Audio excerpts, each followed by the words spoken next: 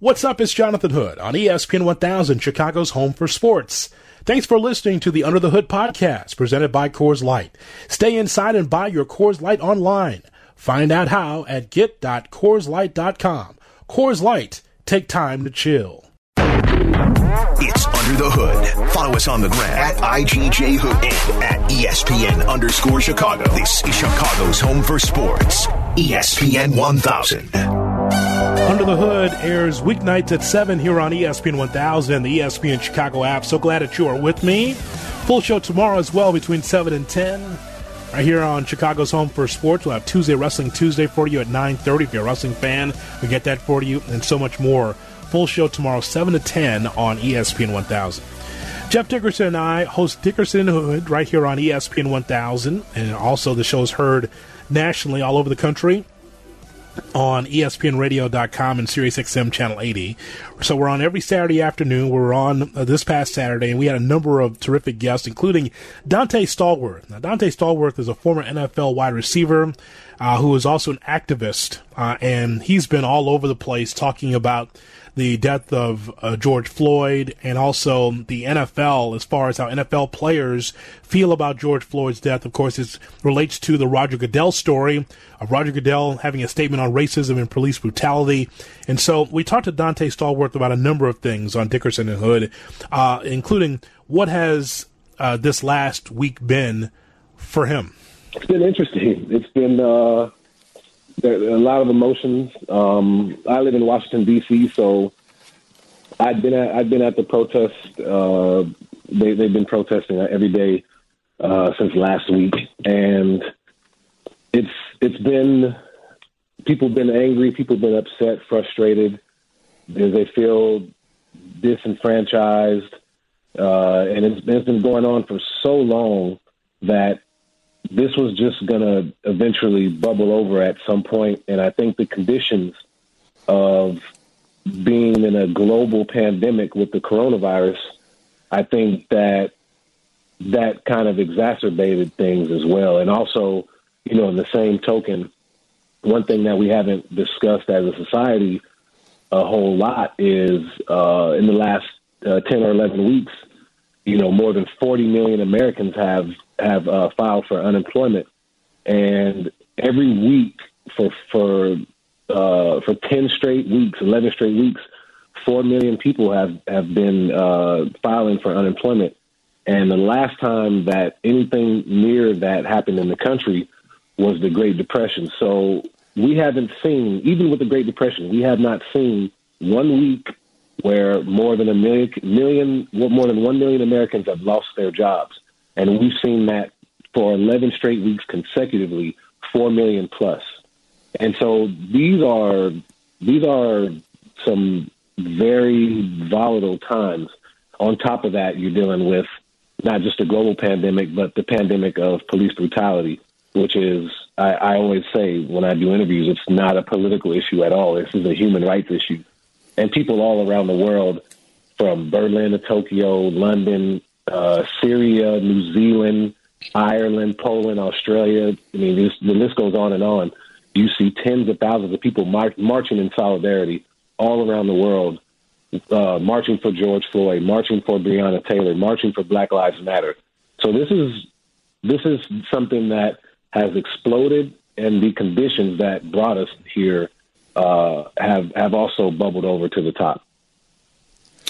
Dante, how different is this movement against police brutality? How different is this versus other cases of police brutality? Well, I think it's different because of all the things that I just mentioned about us dealing with the global pandemic, which is not by far over with yet. We're still in the first wave, and there's bound to be a second wave. We would hope not, but science speaks otherwise to these pandemics, to the coronavirus. So we're still dealing with the pandemic. Like I said, the economic disparities between the rich and the poor in this country have just exploded since the late 70s, and obviously racial injustice is still prevalent in this country, and police brutality. So I think all these things have culminated into the protests that you've seen from San Francisco to New York City. And people are rebelling. People are rebelling in the streets. They're rebelling, honestly, against the aggressive nature of the law enforcement that's been deployed on the streets. And we've seen images all across the country of police escalating violence. And we cannot take that lightly, that the people who are meant to serve and protect. Listen, I know they have a difficult job. I think everybody knows they have a difficult job. But there needs to be a systemic change in the way we are police. They've become too militarized. And I think anybody, whether you're support the police or not, can agree with the fact that the police in this country have become way too far militarized. So then when all those weapons of war come home and we are the recipients of this brutality, we are the recipients of this brutal violence that was been happening. I've been there. I was there Monday when the president gave his speech at the Rose Garden, and the park police were there on their horses, and they started violently attacking protesters to move us out of that area. And it was something that I never thought I would see in this country. I mean, I wasn't around during the civil rights era. That was not a peaceful time. That was a very violent time as well. And people have been rebelling against that. And so I think that's why you've seen a lot of the instances of what's been happening, in every single state. There have been protests, and now people are starting to demand sweeping reforms, sweeping changes to the criminal justice system, sweeping changes to these old systems that have not been working for the average American, that have only been working for the very few percent at the top, at the very top of this country. And that, to me, is something that people are bringing into this movement. And, history will have the last word of what this moment actually means. But as of right now, I mean, you see people, again, all across the country, all across the world that are marching and protesting in solidarity. And we haven't seen anything like that maybe since the Iraq War. Former NFL wide receiver Dante Stallworth is our guest on Dickerson and Hood. I know, Dante, you missed Drew Brees by a year in New Orleans, but, he was in the league for a long time when you were in the league. And, when his first statement came out about kneeling during the anthem, Michael Thomas tweeted out right away, he doesn't know any better. I don't know. I kind of feel like he should know a lot better. Look, the guy has been an NFL quarterback for such a long time. The overwhelming majority of his coworkers are black people. Was he just not paying attention a couple years ago when this all happened? Did he not want to know what was happening? I'm just curious. I know he has since changed his tune, which I think finally he got on the right message at the end. But, when you first saw what he had to say, what was your reaction? Well, I actually know Drew. I did overlap with him a little bit. I was traded a week or two from New Orleans before the season started, so I had the whole off season to get to know Drew a little bit, and we actually both had our surgeries in Birmingham with Dr. Andrews. So we both had shoulder surgeries at the end of the 2005 season. Obviously, his more horrific than mine, but I know Drew. I like Drew, and I think mostly everyone that comes into contact with him does. However, he totally missed the mark on this one, and I think when we're discussing these issues, and I'll keep saying it, the fact that when people look at police brutality issue or the kneeling and silent protest, when people look at these issues as political issues and why they were protesting, then you can't move. It's harder to remove yourself from your side, your ideology, whether you agree with the protest or not. But there is a duty for all of us as American citizens to educate ourselves, to understand the history and understand that these inequities towards the black community is something that has been geared to do just that. The criminal justice system and a lot of the legislation that has been passed was geared to throw black people in jail for a long time. So when people say the system is broke, it's not broke. It's actually working the way it was intended to work. But we have to reform that system or even get rid of that entire system and figure out a new way where we can actually live up to liberty and justice for all. Until we do that, you will continue to see these protests, I'm sure. You will continue to see people angry and upset, and there needs to be some accountability because the police have been immunized from accountability, even in the midst of this global pandemic. Dante, when you're at the job or when you played in the locker room, there's always going to be conversations, maybe some conversations you're not privy to, some that might involve you. And I was thinking about what Vic Fangio, Denver Broncos coach, said earlier this week about how he didn't see racism in the National Football League. And Jeff and I know that that's not true because there's so many examples of that in the NFL. I'll ask you, though, from your experience, what did you experience a racial divide while you played in the NFL? Is there any examples of that? So I think for the most part, in the locker rooms, everyone gets along. Doesn't matter what your religion is, what color your skin, what your political ideology is. We are there to play football. We are there to do a job. We all have families to take care of. And for the most part, guys are pretty much, even with the different political ideologies, left and the right, or whatever side of the spectrum you land on, guys are there to do a job, which is to win football games. And it's hard enough to go, in the NFL and win football games, on a week in and week out basis. That's hard enough in itself, as opposed to like worrying about like any other divides, because we all get along so well. And it's the NFL is predominantly African American, but everyone, for the most part, gets along. So I never saw anything like that at all in my time, and I've been in the multiple different locker rooms as well. I do want to ask you, Dante, do you think Roger Goodell's statement was sincere? I hope so. I think a lot of people are still upset and still don't trust the NFL because of the fact that the NFL has not mentioned Colin Kaepernick's name at all in any of these statements, and he was the one that kick-started this whole thing off. So I think it's a good first step. Like I said, I'm happy to see them moving in this direction.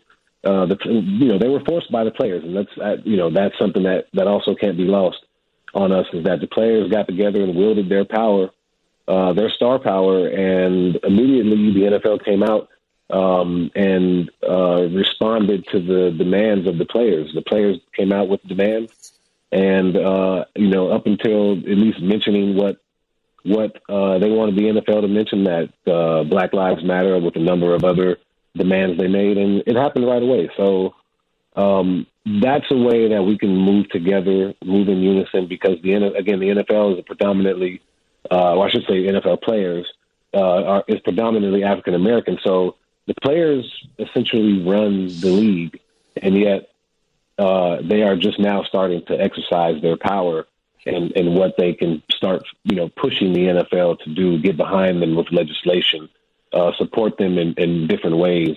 more concrete ways than words. Words are good. Words are a good first step. But next we have to move to concrete actions, a plan, strategy, all that, because, that's what we do in football. So let's take that same mentality and push forward for whatever the NFL players are looking to get out of the NFL. When you talk to young people about what is going on in our world right now with police brutality, what is usually your message to young people, because they're young, trying to figure out what is going on? So what's the message that you send, and what do you receive from young people? I've seen most of these protests, at least in Washington D.C., from what I've gathered, have been mostly younger folks.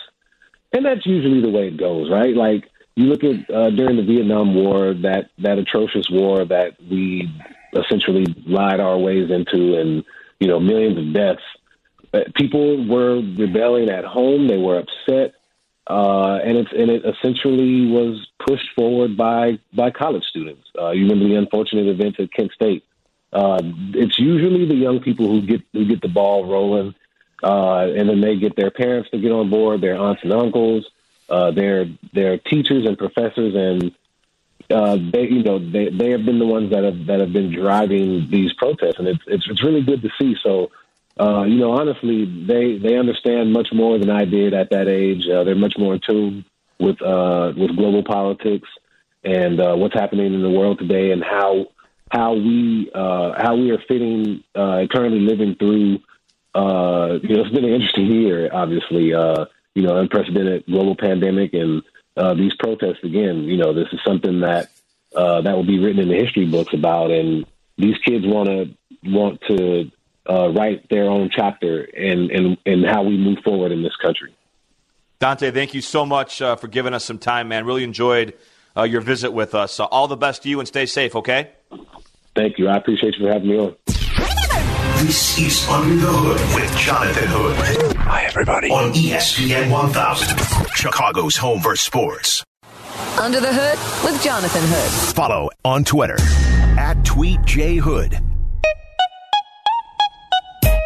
We'll hear from the great Rod Gilmore, longtime college football analyst, talking about a number of issues, including a separation of the Power 5 conferences in college sports and the NCAA. Could that be a possibility that the Power 5 will be their own entity, the separation of church and state, where the Power 5 runs their own business away from the NCAA? We'll talk to Rod Gilmore about that coming up at 9:30 right here on ESPN 1000. Also, his thoughts on the murder of George Floyd, because Rod's seen some things, and so he can definitely give a perspective of someone who's been around for a while, seeing the world. And so we'll hear from Rod coming up in our next segment right here on ESPN 1000. Boy, baseball has screwed themselves, haven't they? Hasn't baseball really screwed themselves? It is just amazing every day that we go through this spring into the summer, and there's no agreement on either side for baseball. It's what Nick Friedel mentioned to us in our last hour, in our 8 o'clock hour, when he said, you're going to get it to a point where these other sports, whether it's NASCAR, whether it's the UFC, whether it's the WWE, all elite wrestling, whether it's anything else, will somehow be able to get past Major League Baseball. They will have more people watching their sport than baseball, because baseball, every day that they're away, screwing themselves. Every day. If the NBA if we didn't have this pandemic, the NBA is going on right now, the NBA would be in the finals right now in June. And there'll be eyeballs peeled to the NBA, because if people are not into the regular season, they're definitely into the postseason for the NBA. But every single day that baseball's away, it just goes further and further away from people's minds. And it's just so disappointing. 48-game season, 76-game season. I mean, I see this proposal on ESPN.com, what you need to know about the Major League Baseball 76-game 2020 season. Whatever they come up with will not be like the baseball season that you and I know. It's not going to be the 162-game season that we know. The grind of the season, the ebb and flow, looking at the schedule, being able to pick out games that you want to go to. Eric and I looking at the Businessman Special on a Thursday to see the White Sox for a 105 start, or going on the weekends when we get an opportunity to go. It's not the same. And it just is amazing that however it comes about, it won't feel the same, because we won't go to Guaranteed Rate or Miller Park or Wrigley Field to see the games. No, we won't be able to go there. It'll be in Arizona, it'll be some other place, it'll be in Florida, someplace like that. It won't even feel the same. But even with the kind of baseball that they're trying to propose, that they're trying to put out there, both sides still can't come up with an agreement. Some thoughts from Jesse Rogers early on Waddle and Sylvie. The offer from Major League Baseball and Tony Clark and Rob Manfred should be, they all should be fired after this. It's disheartening. It really is. I mean, it's just amazing. I mean, in a different world, both sides, at the end of this, you'd have people losing their jobs at the top. I mean, if we could do it, you'd have a new commissioner and you'd have a new executive officer at the union, right at the top. Tony Clark and Rob Manfred. I mean, there's enough blame to go around, but we'll see what the fallout is after the fact. you guys said it. They're not any closer than they were a week ago. This latest offer is it's like throwing them a bone. There's a few things there, but it's less money up front, a little bit more money if the playoffs are played. So okay, and the no draft pick compensation. That's a little bit of a nod to this coming off season. That's a little carrot, but in general, it doesn't move the ball. I asked somebody that in the know at the Union, does this even get us close to a first down? He said, not even close. And I'm just talking about a first down. A touchdown is an agreement, not even close to a first down. So, they're talking around the edges, guys. Now, again, that doesn't mean there won't be baseball. As we know, he can unilaterally decide this thing. But as I talked to someone else about it, if that happens, if he says you're playing 50, too bad, no more talk. You're playing 50. Cue the Benny Hill music is the response I got, because I don't know how the players are going to react to that. Wow. I mean, that's strong commentary from Jesse talking about just trying to replace everybody because, it's so disheartening. Baseball in itself has been behind the times. I've talked about that so many times in this show where they need to be able to be more modern. They need to be able to create the opportunity to bring more people into the tent.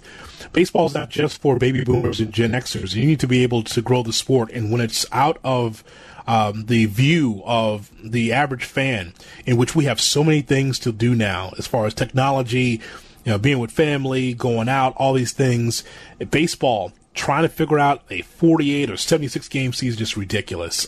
Jesse, also on with JD and I talking about this. The question was posed to Jesse, does a rushed season hurt or help the game? No, it hurts the sport. It hurts the sport because of injuries. And this is the under-talked about thing throughout this ordeal, especially in a short season.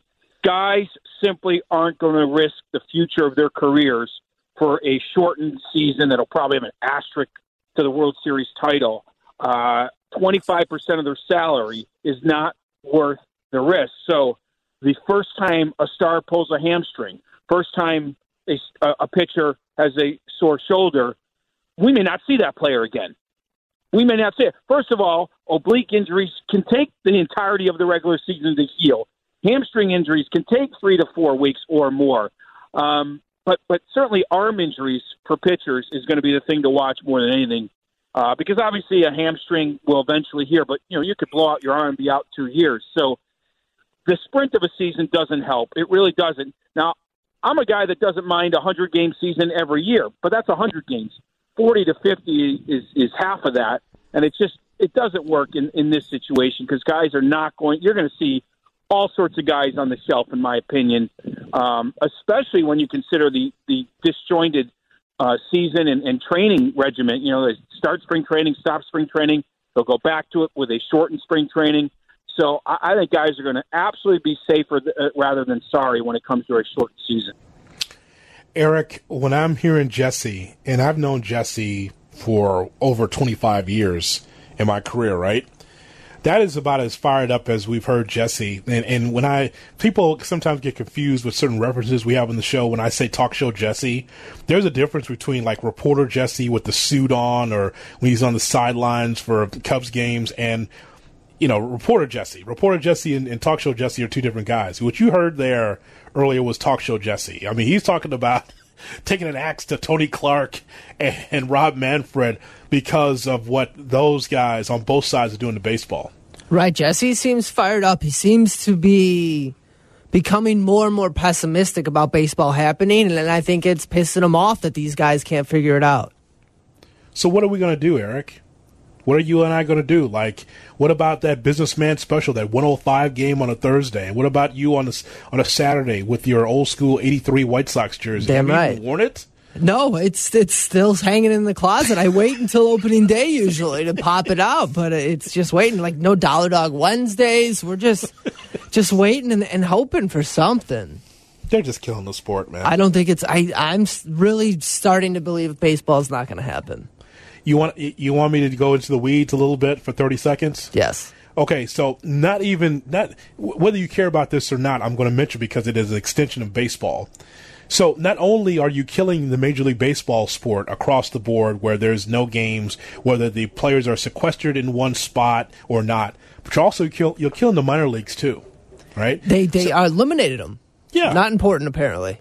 And on top of that, is it this week? I believe it's this week. The draft's going to take place. It's not going to be the endless draft for baseball that we've seen in the past. Now they're limiting the draft. So some of the greatest players that we've ever seen play were drafted late, 15th, 16th, 17th round. Yeah, it's never going to be the TV component, the TV type of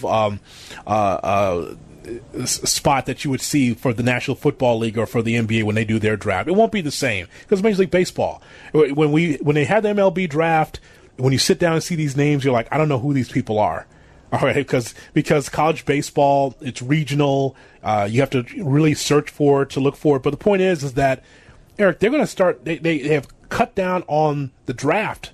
So now the stars of tomorrow, they need a place to play. They can't play in the minor leagues. They can't be in the major leagues. So where are these people going to be? Where can they play? I mean, a lot of them are going to give up baseball. Like, don't you think those like mid to later round guys who make rosters and fight their way through? Because in baseball, more than any other sport, it's more about learning the game than it is your own physical tools. So at 18, it's harder to tell who's the guy, what the star is going to look like in baseball than it is in basketball. So these guys develop and learn, and they're not. They're just going to go become CPAs now.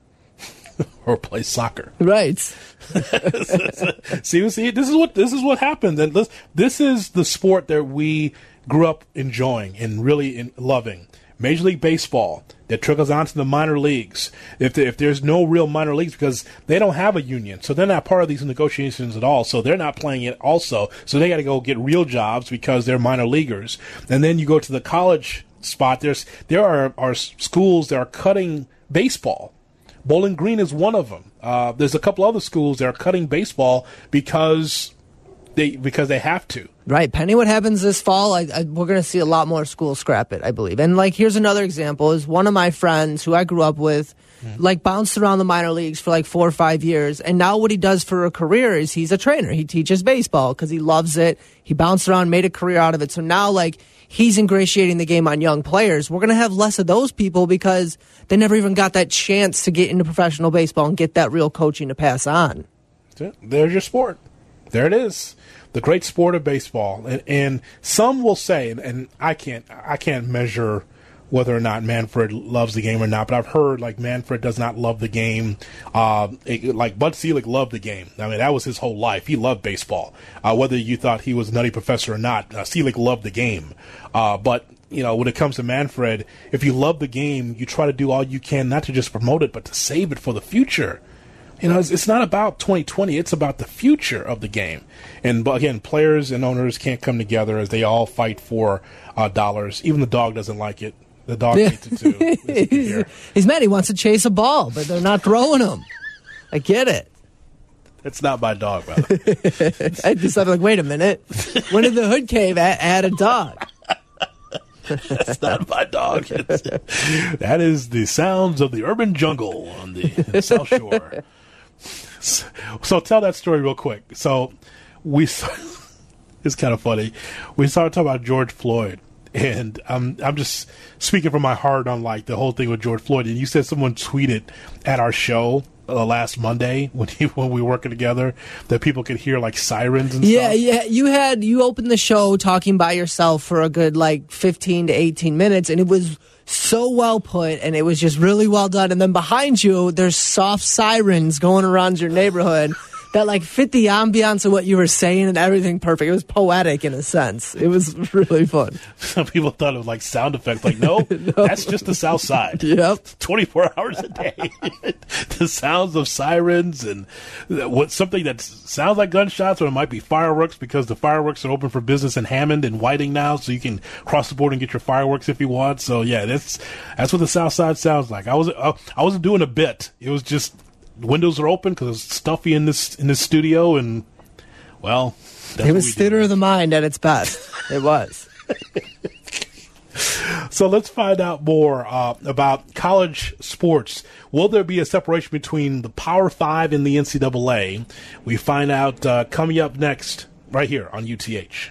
This is Chicago's home for sports. Stream ESPN 1000 easily on the all-new ESPN Chicago app. You're listening to Under the Hood. on ESPN 1000. Full show tomorrow between 7 and 10 right here on ESPN 1000 and the ESPN Chicago app. Jeff Dickerson and I got a chance to talk to Rod Gilmore, a college football analyst for ESPN for a long, long time. We talked to Gilmore about a number of issues, including the death of George Floyd and also some college football as well. So let's go back in time. Just this past Saturday on Dickerson and Hood, you can hear it every Saturday right here on ESPN 1000 and also on the ESPN Chicago app. Our conversation with ESPN college football analyst Rod Gilmore. We've talked a lot, Jonathan, about how the NBA is going to be back beginning July 31st. Major League Baseball still very far apart between the owners and the players. There's certainly been some movement with college sports as a lot of college football programs begin voluntary workouts. It's always great to catch up with Rod Gilmore, our veteran ESPN college football analyst, joining us here on ESPN Radio. Rod, first of all, how are you and your family doing, my friend? We're doing well. Thanks for asking. You know, we've been cooped up. I think California had the longest shelter-in-home or stay-in-home order in the country. So we still have a lot of things shut down, but fortunately no one here has picked up the coronavirus, and we're doing fine, and appreciate your asking. How about you guys? We're doing well, Rod. We know what's going on in our world, and we want to reach out to you and ask the question about how different is this movement for George Floyd versus others. We see that there's protests not only in the United States but across the country. Usually some of these protests are regional or happens in the city in which an occurrence takes place. But how different does this feel for you? Well, it's a great question, and I've talked about that with family members and friends a lot over the last few days, and it does feel different. If you think back to the riots of the 60s and 70s for police brutality and denial of freedoms, and then fast forward to 1992, I believe it was, the Rodney King beating, and after that there were protests and riots, but all the things were different because I don't think the message and concern became widespread and universal. The message was pretty limited to the black community. This time, I'm seeing and hearing much more diversity, and quite honestly, for me personally, I'm hearing from my white friends more so than ever before. Clearly way more than after the '92 Rodney King beating. So I think that's the difference. And if you look at the protests, you'll see many more diverse people there of all races and walks there, more younger people involved. So this feels different. It feels also different from the sports world. We didn't have 20 years ago or 30 years ago, whatever, that many athletes speaking up about this issue, being concerned about police brutality, being concerned about systemic racism. But it's across the board now. When you see NFL players step up in times when they never would before and wouldn't step up for Colin Kaepernick, and you see it out of the NBA, and we're seeing college players recognize their power and stepping up and asking for change and demanding some change. If you think about what's happened in some of the places we've seen lately, such as Florida State and even in Missouri, where they had their own protest and the coaching staff participated, but Missouri led that. Their players led their protests and registered people to vote. In Florida State, you saw what happened there. It just took one player to rally the other guys about what they perceived to be a slight by the coach, and a potential boycott was on the horizon. We haven't seen that in college athletics, but there will be a day, and it may be coming soon, where players will band together and will boycott. But this feels dramatically different than the protests that we've had before in the past. Talk with Rod Gilmore, our great ESPN college football analyst. I don't mean to be blunt, Rod, but you mentioned, there have been a lot of diverse voices championing this cause. Finally, I almost feel like if it doesn't change after this, it's never going to change. Finally you got everyone's attention. Now it's time to put these words into action. Well, I think that's right. If you think about, history, the whole issue of, the great scholars would write about, can America really succeed with this kind of a experiment with race inequality? And you'd have to say, up until now, no, it hasn't succeeded with that experiment. And if it doesn't get it done coming out of this, I'm not sure it will. I mean, I'm optimistic this time because we have more diversity concerned about this. There was a time just a couple of weeks ago that if you complained to your friends about, hey, this has been my experience, I was stopped by the police, I was thrown up against the wall, I was, all these things. The usual reaction was, well, what did you do? Not that I believe you. I've seen this. Yeah, it happens to other people. And the black experience, the black male experience in particular, has been different. But seeing that people see these videos and are made sick by it, they're horrified by it. We're talking about instances, the George Floyd video obviously was the most extreme we've seen with someone losing their life. But we've seen on video minor incidents where the police are called in and they escalate into someone being hurt or are killed or almost killed. So if it doesn't happen, things don't change out of this one. I don't know that this great American experiment of race and equality is ever going to get solved.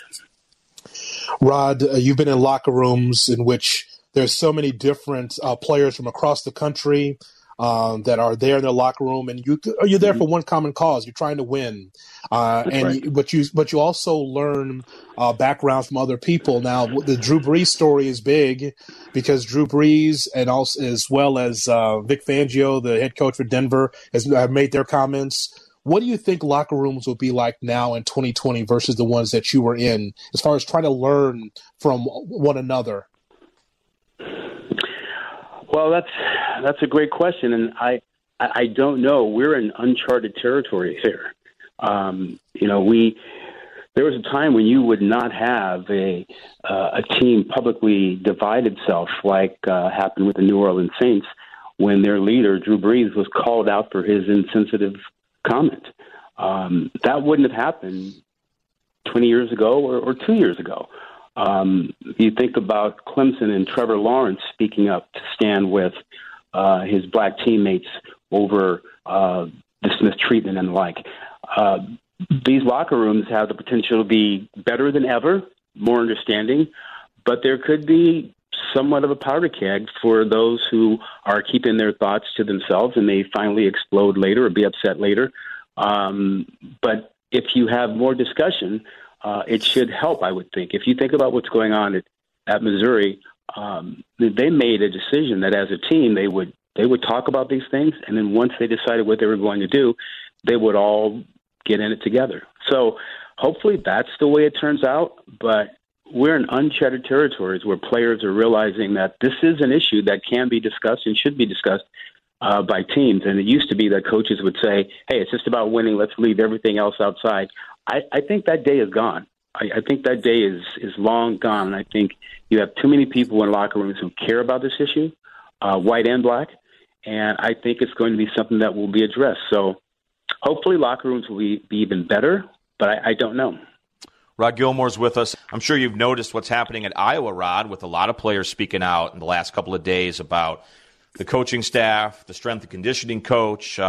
Do you think that even the college players will feel more empowered going forward to raise the alarm if they see something that they don't feel is right? Well, I think we saw that based on what happened at Florida State. Now, the difference with Iowa is that you have former players who are in the NFL who are speaking up about their experience at Iowa. So it's a lot easier when you've moved through the program and you're gone to look back and to raise these complaints. When you are a player on the team and that head coach kind of controls your life, you're less likely to raise those things unless, you bind together with a bunch of other teammates and you raise it. And Missouri's done that before. So I think we're having a new day. I think players are finding their power. I think the Iowa situation should be a real signal to not just Iowa, but other programs that you really need to look hard at what you're doing and how you're treating their players. And let's not pass over, the other big elephant in the room. It's not just, hey, this is how guys are treated. It is this explosion of money into college athletics generated by football and basketball and generated predominantly by black and brown players from the Power 5 schools and in basketball. They generate most of that money that comes in. And most of the money that comes in doesn't find its way back to people of color or to black communities. So I think you're seeing this issue where players want their share. Name, image, and likeness lawsuit is not quite over, but it should be over soon. But that may give players some more rights and some more money. I think it's just gotten to the point where these things come up. They are clearly on the minds of players. Racism and the inequitable division of the money generated in college football. Rod, we're starting to see some of the states in the South open up throughout this COVID-19, where there's going to be some cities that are opening up, and there's some athletic directors are looking forward to their college football. I'm a huge college football fan. I'm looking forward to it as well, as long as the players are healthy and it's safe. Do you foresee, by the way, a separation of Power 5 and the NCAA in the near future? Because Power 5 has their own ideas, the NCAA has their own ideas. Were you surprised by the opening up in the South? No. I was not. No, I think all of us from the start would say that for college football, if it comes back, it's going to come back first in the South and in Texas. And that's just because of the way they view and how much they care about football. That would be what I would think. What's going to happen in the future? Would you have Power 5 teams moving away from the NCAA? I think there is a distinct possibility that the Power 5 teams would remove themselves and relieve themselves of the burden of the NCAA. There are things that they probably like about the NCAA. I mean, some of the administrative ideas and the like. But the problem is that the NCAA is imposing rules on the Power 5, and they're playing an entirely different game than the lower divisions. And so when you have rules that apply to, Texas A&M and to Alabama, who generate, $200 million a year in revenue, and you apply the same rules for Division II schools or for Division I school that, has a budget of just a couple $1 million, that doesn't work for the Power 5 folks. And we saw that when they first went to the cost of attendance increase for players, that a lot of schools were against it. The Power 5 wanted it. You're going to see the same thing with name, image, and likeness. It will probably get pushed more and more and broader by the Power 5, and they may not want to be governed by the NCAA when it comes to those kinds of rules. So I think the NCAA has a role to play with the lower divisions and with putting on some championships, but they already have nothing to do with the college football playoffs. They have nothing to do with scheduling. So it's really just their oversight of rules that really apply. And I think that you're going to see at some point the Power 5 move away. They were not too happy about the way the NCAA canceled March Madness without consulting with them as well. I mean, do you expect them to stay with them long term? I would say based on the landscape right now, I'd say no. Yeah. I'd say no. Yeah, I think that's a fair take. Rod, we truly appreciate your wisdom and your insight. Hey, thanks for having me on, and, be safe on all fronts going forward. This is Under the Hood with Jonathan Hood on ESPN 1000, Chicago's home for sports. It's Under the Hood. Follow us on the gram at IGJHood and at ESPN_Chicago. This is Chicago's home for sports, ESPN 1000. All right, Eric, tomorrow another full show between 7 and 10 right here on ESPN 1000, the ESPN Chicago app. The dandy little glove man, Mickey Morandini, will be on the show. He'll be on tomorrow because Sosa versus McGuire, the 30 for 30 is going to be this upcoming Sunday. Morandini was on that 98 Cubs team as a starting second baseman, so we'll hear from Morandini, get his thoughts on Sosa. That'll be interesting. Also, Jesse Rogers will stop by and talk to us about what's not going on with Major League Baseball. Andre Stellings wrote a terrific column on ESPN.com regarding Roger Goodell. Also, we will have a great opportunity for us to redraft. I believe we're going to redraft the year 2000 the NBA, Sean and I. And also, Tuesday Wrestling Tuesday, every Tuesday at 9:30 right here on ESPN 1000. We thank you for listening and being part of the program here on ESPN 1000. Our thanks to Nick Friedel for being with us, as well as Ray Flores. Erica Strauss on the other side of the glass. Let's do it tomorrow between 7 and 10 right here on Under the Hood with Jonathan Hood. Good night, everybody. This is Under the Hood with Jonathan Hood on ESPN 1000, Chicago's home for sports.